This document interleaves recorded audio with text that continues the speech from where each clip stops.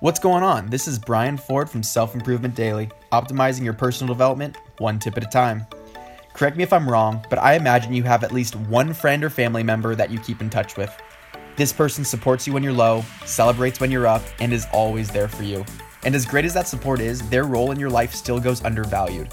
There's a reason social acceptance is in Maslow's hierarchy of needs, because it is essential to our well-being.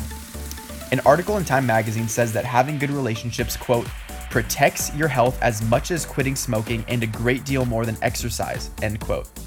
This has the potential to extend your life by boosting your immune system, decrease your cardiovascular activation, and reducing stress. Today's tip, actively foster the relationships that are important to you but are no longer convenient.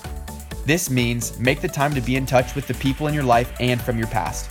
Whether that is on the phone, over Skype, on Snapchat, it doesn't matter as long as both of you know that you support each other and are committed to maintaining the relationship. That support, paired with being able to comfortably speak your mind and get things off of your chest, will positively impact your health. So don't overthink it. They're your friend for a reason and would love to hear from you. Send them a text that you'd love to catch up and chat, and be sure to make it happen. I hope you give it a try. Thanks for listening, and more tips to come. Tune in next time to Self Improvement Daily.